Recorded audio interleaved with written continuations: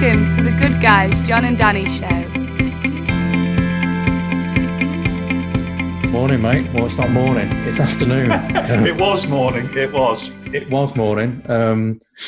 So this morning we first of all, this is take 3, because first of all we started recording, and I put, instead of counselling minds, I typed it as counselling minds on the little description at the bottom of the screen. So we started again right at the beginning, and then we just recorded, because this week, today, we're doing an interview with you, aren't we? Because you interviewed me last week, and so I'm returning the favour. So we did this 30-minute interview, and I was thinking so far through, is this recording? But then, I didn't want to say halfway through this interview, because we're trying to be professional, even though we've never done this sort of thing before in our lives, have we? Not at all. Guess what? At the end of the 30 minutes, we'd not recorded it. So it was great. I just panicked because, we said at the end, okay, cheerio then, good to see you, thanks everyone. And I went to just stop recording, and there was no button to say stop recording because it had never actually been started. And the panic just ran through my body. I felt it. So it's my fault, and I apologise for that. No worries. There we go. But it is what it is. It's how we learn, isn't it? What can we do? We won't do that again. In fact, we probably will. But who cares? You know what I mean? Do you see how well we've managed it? Though, you see, we've regulated our emotions, and we're all right. Yeah. Years ago, I'd have been throwing things. Now, what can we do? So, anyway, so going to interview you, which sounds kind of interview you, but no, it's to find out more about your background, what's led you to be a counsellor, because you weren't born, as we reflected before, you weren't born a counsellor, were you? Nice haircut, by the way. Thank you. I've got to comment about that. Looking good, yeah, looking like frankly, looking like an action man. Which were dolls. Can you tell that it's homemade, by the way? Sorry. I can, yeah. Yeah. And action men were dolls that you could play with, you could dress up in military fatigues, and very popular in the 60s, 70s, and I think they tailed out in the 80s. But and then some of them had eagle eyes, the more advanced version. So you have a little lever at the back of the head, and you can make the eyes go back and forth, can you? So that's for the older. I've still got the giggles about the word fatigues. It just sounds fatigues, fun, military, army fatigues. Okay, so interview. Yes. So you weren't, as we say, you weren't born a counsellor. You didn't pop out and I want to be a counsellor, Mum. Things have led. Well, I mean, frankly, when you were born, you couldn't speak, could you? Or could you actually? Because maybe you could, because you're not from round here, are you? So, so maybe where you're from, maybe you could speak when you were born. Brilliant. I'm not from round these parts. I'm from Norwich. So I know nothing about Norwich, apart from. There was a game show from there, wasn't there, back in the day? There was, and Alan Partridge, of course. He's a fictional character. Uh-huh. Yes. But the other thing is, it's a beautiful city. It really, really is. And all my family still live there. But if you ever go to Norwich Cathedral, it's got a really high spire. I think it's got the second highest spire after Canterbury Cathedral. And on the top, there's a cockerel. Okay. And it's the size, in real life, it's the size of a donkey.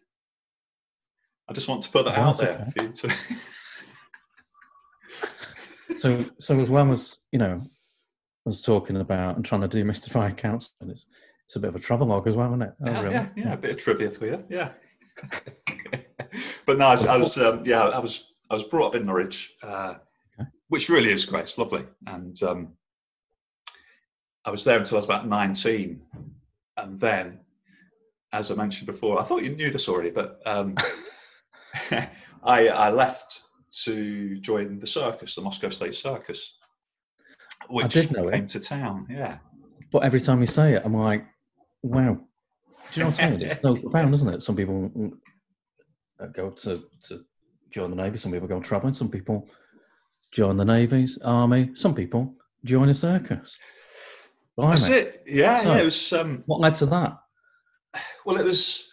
I was studying music at the UEA, which is the University of East Anglia, and that was fine. It was quite a sort of theory-based course, but the circus came to Norwich, and they had Russian artistes, but all the crew, like the guys who set up the tent and all those things, and the transport guys, they were all from the UK, all British. Yeah. And the band as well. And the drummer became ill, and he couldn't do the week in Norwich, so they asked around locally for a local drummer. Yeah. And they found me, and that was it. So I did the week in Norwich, which is in Earlham Park, and then we moved on to 2 weeks in Alexandra Palace in London, then 2 weeks in Heaton Park in Manchester. And the drummer, unfortunately, couldn't come back. He was just too poorly, so he stayed at home to recover. But I ended up doing 2 years travelling around with the circus. Yeah, it's great. Really good. How good's that? Age of 19 to 21, you're travelling around the UK with a circus. Yeah, so it was superb, yeah. So what did you love about it? It was just a very sort of different way of life, and people were very direct with each other. Some of the stories, I mean, some of the things were just so interesting. The way the artists kind of resolved conflict was quite interesting. They had a very sort of direct way of doing that, which would sometimes involve, physical confrontations to sort things out, and then it'd be resolved, never spoken again, move on. Right. Which was quite interesting to me, because I left literally overnight, really. Took Mum and Dad's caravan, drove off to London, and off I went with the circus. And but I'd open the curtains, there'd be like a commotion, a kerfuffle. As I said, I'd open the curtains, and there'd be just two blokes going for it, just fighting each other. And it was like quite scary. I'd close the curtains again and just go back under the duvet. And the next day, some sort of like black eyes and things, but resolved. That was fascinating to me. It was eye opener, real eye opener. Yes, yeah. Literally, the people who are fighting each other. But for you, and meeting different characters, and obviously a great experience for you, really, and a good education, really, into the fact that your upbringing. There are other ways, aren't there, for people to be? Yeah, it was a really interesting experience, because I think that's when I first became very interested in people, genuinely interested, because there were the Russians, of course, and they brought with them different sort of ways of doing things, a different culture, different language, of course, and different history, but also they were from a circus community, so that was another sort of layer of complexity about who they were. As a group of people that we were working with and living with all the time. And then there were the British guys in the crew and the band who all had a story about how they came to be living and travelling with a circus. So I found that really, really fascinating, because some people were actually running away with the circus. They were leaving something behind. And the more I got to know them, I made some really good friends, and it was just fascinating. And the way people presented themselves was often quite different to what I'd expected, because they had a different life story that I wouldn't have really been able to imagine. No, and knowing you like I do, I can imagine a younger you, listening to their stories and wanting to learn and put yourself in their shoes and see the world through their eyes, wouldn't you, really? Yeah, it was just fascinating, just because there were some really kind of tough kind of guys there, really. I mean, most of the crew were men. The British part of the touring show, they were quite tough blokes. But when I got to know them, it was a revelation to me then, at the age of 19. Underneath all that, they were completely different. They'd experienced some really sort of quite difficult things, and just vast sort of experiences of life that really enriched me, I think, as a person. informed you as a person and changed you, didn't it? Really, life changing, really. Yeah. It was just there was something from that moment on where I just became interested in getting to know more about people, and was less inclined to. I know we all judge, don't we, to a certain extent, but I was more interested in what made a person, and what was behind that person. I was fascinated by that. So, left the circus. What was next? What was next after that? You're 21? From there, about 21, I had my 21st birthday party with the circus, and then left there and just started a career as a drummer. I lived in London for a while, and then I got lots of different touring shows and moved away from London and just played gigs, a little bit recording, a little bit of TV, but not a great deal, but mainly touring shows. Let's just go. Can we just go back a step? Yeah. Because often, you'll kind of talk about stuff and it's your experience, but a little bit of TV, which TV, We did. I think we did some sort of local TV shows and things like that. There was what was that one? There was one for ITV Granada. It was one of their lunchtime shows. I did that with Joe Longthorne, and did lots of tours with him. That was really interesting because he was a character again, quite a complex character really. It was interesting getting to know Joe. And there was also we did the Raw Variety Show with the circus. That was the last sort of year of the circus. We did that, and that was great. Oh, good time. The Raw Variety Show. The Raw Variety Show, and it was live on TV. That was quite nerve-wracking, and because we used the band that was there for ITV. It's on ITV, that band, that show. So they had all these really, really seasoned London West End musicians.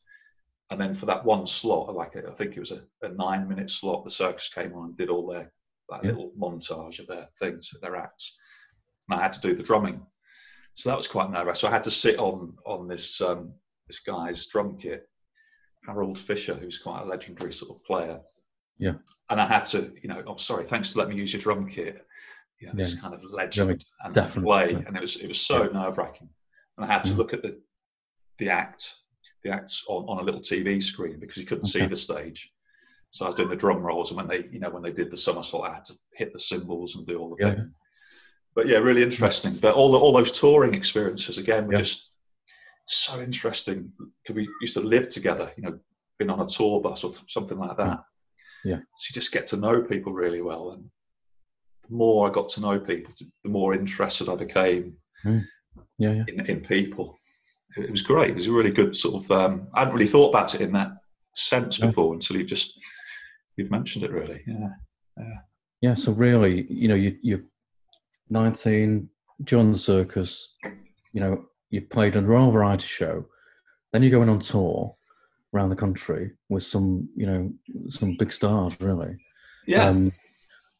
What led you? Because obviously you mentioned Norwich there. What led you to the northwest of England? I did a gig. I had a gig on a cruise ship for a little bit, playing the drums, and then I got a gig I got a gig in just outside of Marbella. We were based in a place called Calahonda, which is down the road from Marbella and Portofenus and all that stuff. Yeah. So we're out there for a few months playing the drums, and in the band there was a trumpet player who became my wife. And she was from Stockport, so I ended up, we got together when we came back to England. We stayed together, ended up getting married. So I moved up to this area, had children. Yeah, we got married actually in 2002. I can never get the date right. That's really bad, isn't it? And then we got divorced a few years later.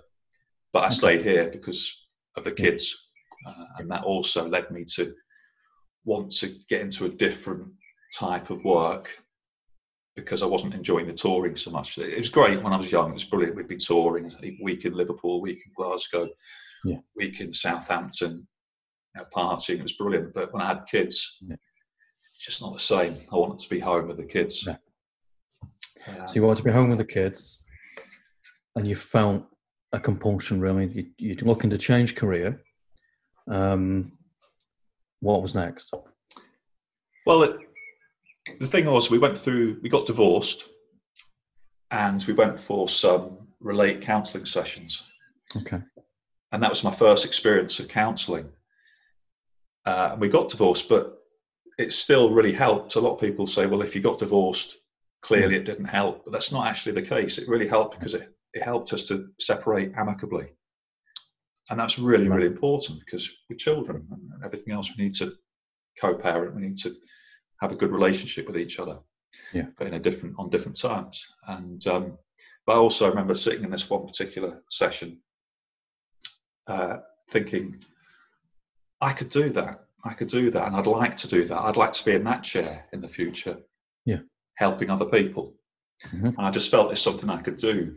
And so I went on. I signed up for a 10-week counselling concepts course in Stockport College, because I thought it'd be something, it was a difficult time that I was going through, but I thought that'd be something that will interest me and focus me a little bit. I was still gigging, going out playing local gigs and things, but also I can meet some new friends locally and just try it and see. And I loved it. And I just fell in love with the whole philosophy of counselling and helping other people. Okay. Yeah. I can see, it became your passion, and it's been your passion. Absolutely. Yeah. I've got the book. It's because I remember reading this book as well. Dun, dun, dun, dun, dun. And for people, fantastic. And for people listening on the podcast, it's Carl Rogers on Becoming a Person. So it's a book I always go back to, and because in those courses in Stockport College, and I went on to do the diploma and everything else, just followed it on. Yeah, I just read about Rogers, and he was part of the training, and just fell in love with the person-centered approach. It was just something about that. I just felt like I remember being on tour because I was still doing bits of gigs and things, and we did do a week up in Glasgow, and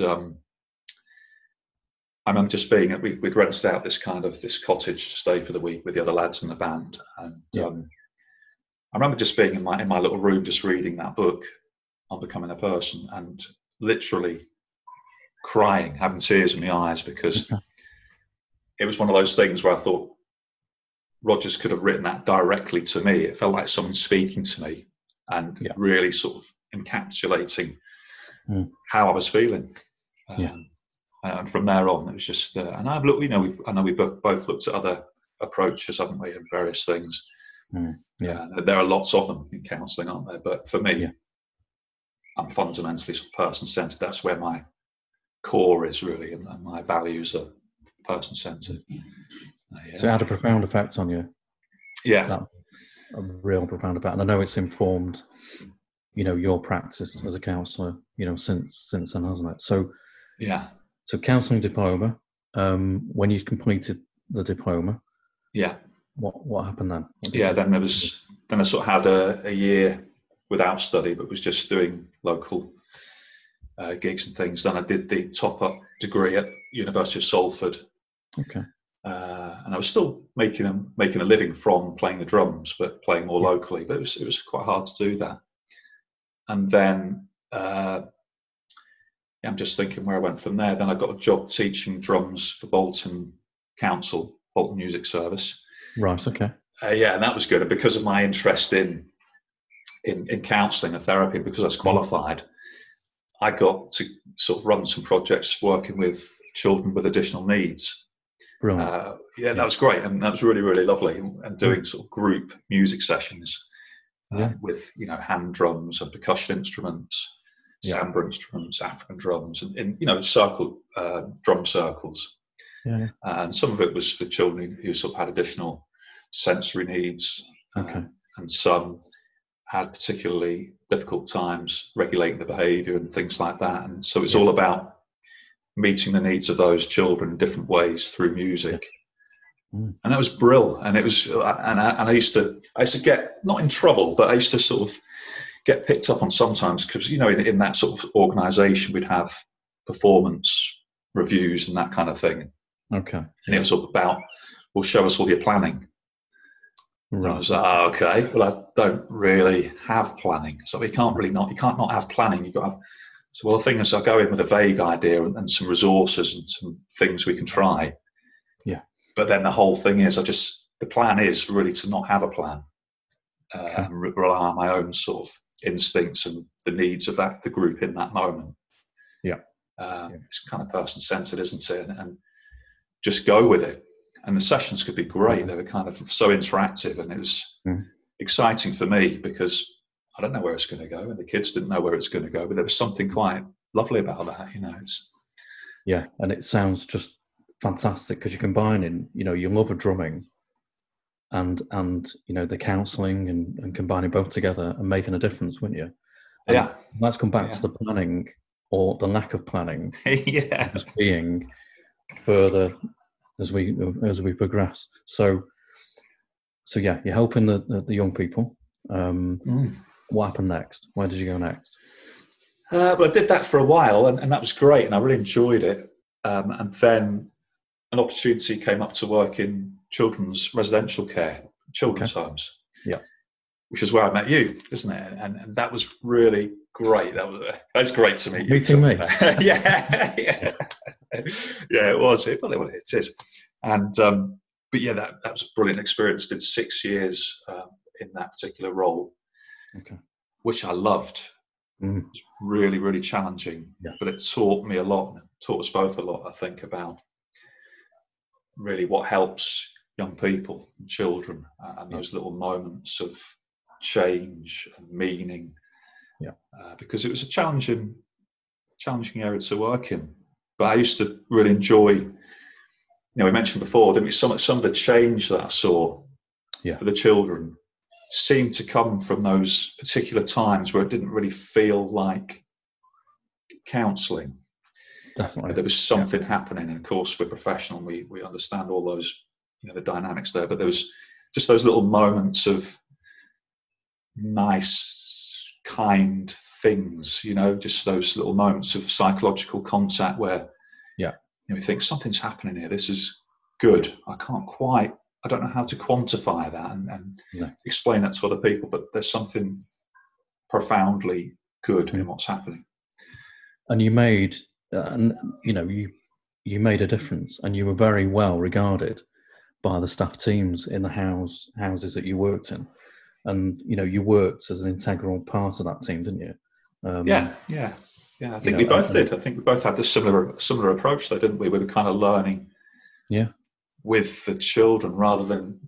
That's my thing, really, with counselling. It's not. I don't intend to do things to people. I don't intend to. You know, I haven't got this big sort of, you know, how can I put it?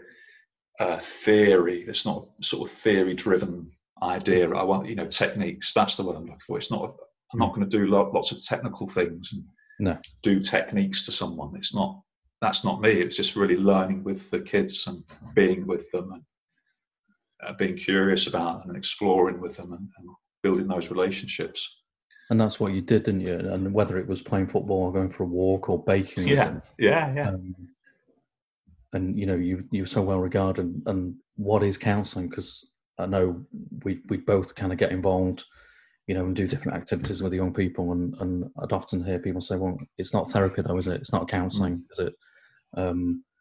Playing football in the garden and talking and coming together and having conversations." Where actually, what is counselling? Does it have to be in a room with two, you know, with two chairs? But and going back to how when you worked and you were with the music service and you'd have the performance reviews and they'd want you to plan sessions in advance, you know, to great depth. Planning and working, supporting the children and teenagers in residential care homes, did that involve a lot of planning, or was it being? There was pressure to have plans, and that seemed to increase over the years. To formulate plans and structures and reports, and I understand why that was and why that is, but I think there are different ways of doing it. I truly believe there are different ways of going around providing therapy and therapeutic environments for children to be in. And I'm going to study it, and I'm going to learn what that is. And with my PhD, that's really the basis for that. Yeah. So how fantastic is that? So you're gonna do a PhD. You're gonna study it. Yeah. And then your aim. What's your aim with that? With can you expand on that? Yeah, I think there is a different way to have and create therapeutic environments for children, and I think there are alternative models to the ones that I'm familiar with.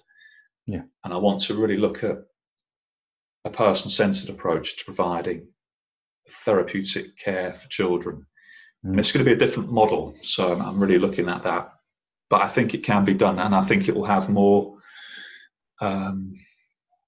meaning for me personally. I think I've just got some different ideas, but it's really going to be person-centered. That's the real interest for me, and creating those person-centered environments, because it's not just about a therapist working with a young person for an hour. No, it's to do with really embedding a person-centered ethos into a children's home, which I believe can be really life-changing, and that's what I want to study. So not just therapy and counselling and therapeutic support being provided by the therapists, but by the whole team. Yeah, an ethos, a coherent kind of ethos and approach and set of values that I think can really be developed to support children. I'm really excited to do it, and that's not to sort of downplay the success that other models are having, but for me, it has to sit comfortably for me, and I want to kind of move on to doing something that, following an area of particular interest that I believe is really, really, really valuable and very underrepresented at the moment. So that's my focus. It is exciting. It's really exciting to be into it. Yeah, it's very exciting, and you're going to be tremendous. It'll be interesting. Thanks. Following your journey to do it. Thank you. And I think you've now left the environment and working in residential care homes, haven't you? Yeah. So private practice, and how's that going? Private practice is good. That's exciting as well, and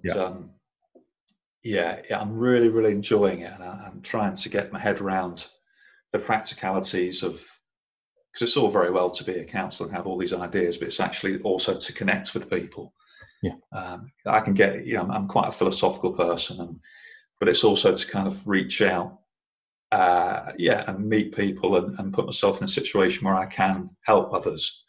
And I think part of that is doing what we're doing here. It's just getting, and I like people to have a bit of an understanding or insight to who I am. And then if people would like to work with me, that's absolutely brilliant. Well, we talked about that, didn't we, for years? And traditionally, counsellors haven't really said too much about themselves, and that's each to their own, isn't it? But we've discussed over the years a different approach, and we do these together, and we also make videos separately. And you made lots of videos, haven't you, for your practice, Forte Counselling? Yeah. Just want to touch upon before we end your other interests. Can't end this episode without mentioning you running. Running, yeah. So you've got. What are you doing running wise? There's something. The running's good. Yeah, I'm going to do a little. I've set myself a challenge of 5 half marathons in 5 consecutive days. Wow! And that's starting 9th of July, and that's a lot for me. I do run quite a lot, but that's a little step up. And I did my little 10K this morning. Felt good, but I did have that sort of twinge of doubt as to whether I can actually do those 5 half marathons. But I will do it. I'm committed to doing it. I'm going to raise money for the campaign against living miserably, which is CALM, which is to support men and to prevent male suicide. And I really like to support that charity when I can. And I think it's good to give something as well. And it's giving something back again, which is what there's a theme, isn't it? But also, I know I know running helps you personally, doesn't it? How do you feel? What do you get out of running?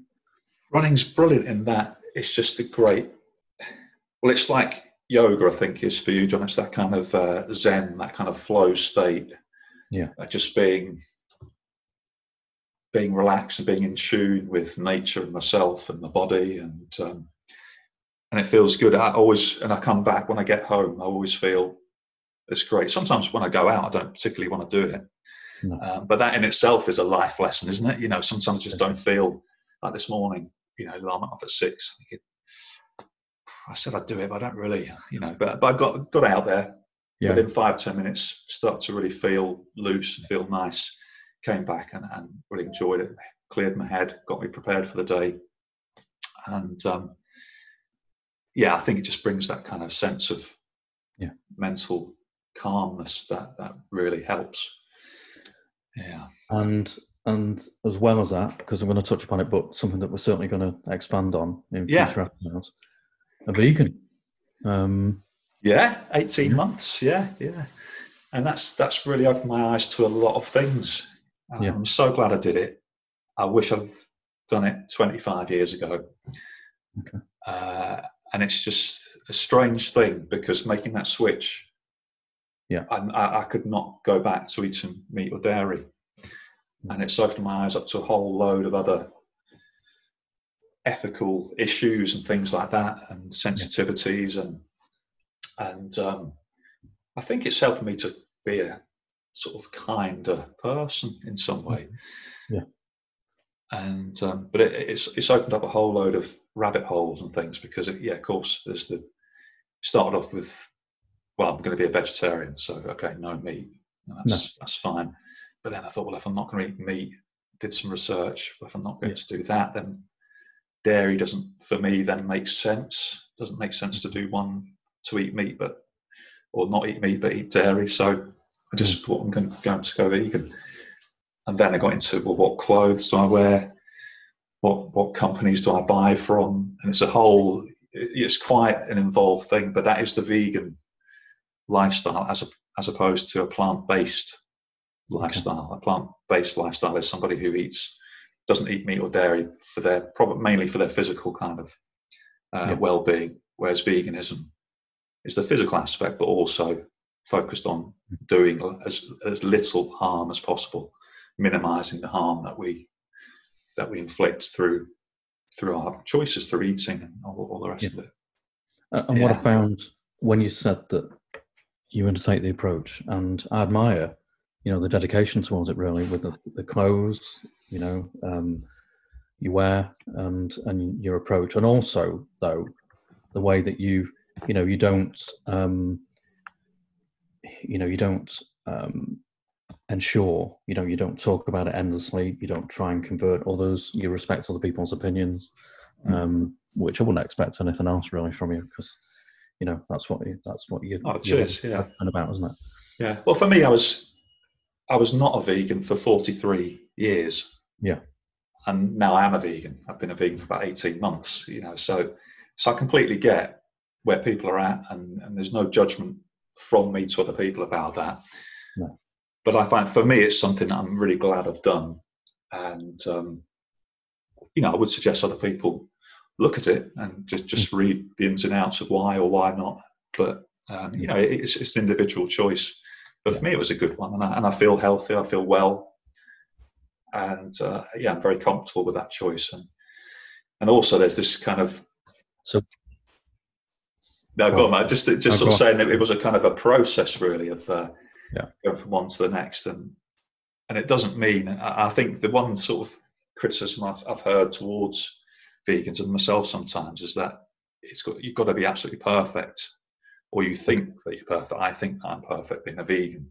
Well, I don't, of course, and people try and sometimes trip me up and say, well, if you go running in the woods, you're going to kill ants, and you might stand on a worm. So you're still killing animals. Yeah. It's like, well, yeah, but my intent is not to do that. No. And I've seen you running, and you've got a tiptoe style that avoids that anyway. You haven't really. But it's that thing of it's a movement in a direction.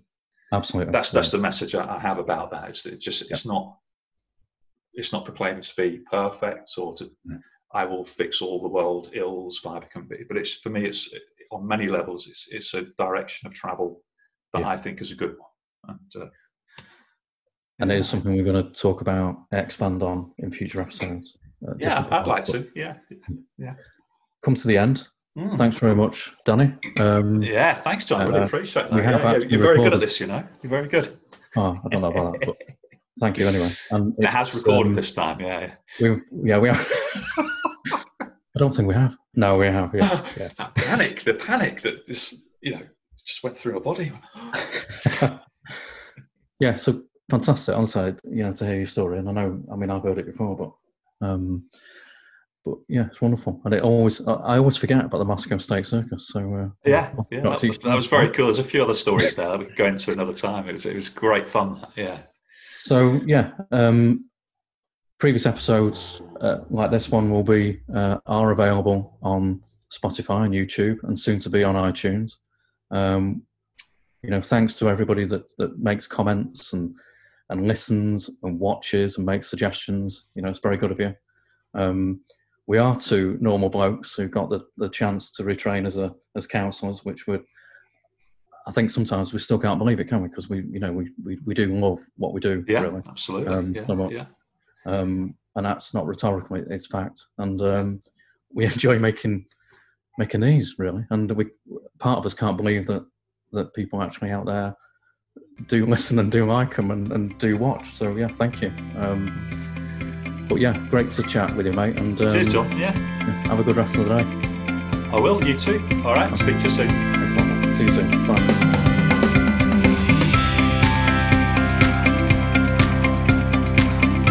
Thanks for tuning in to The Good Guys, John and Danny. See you next time.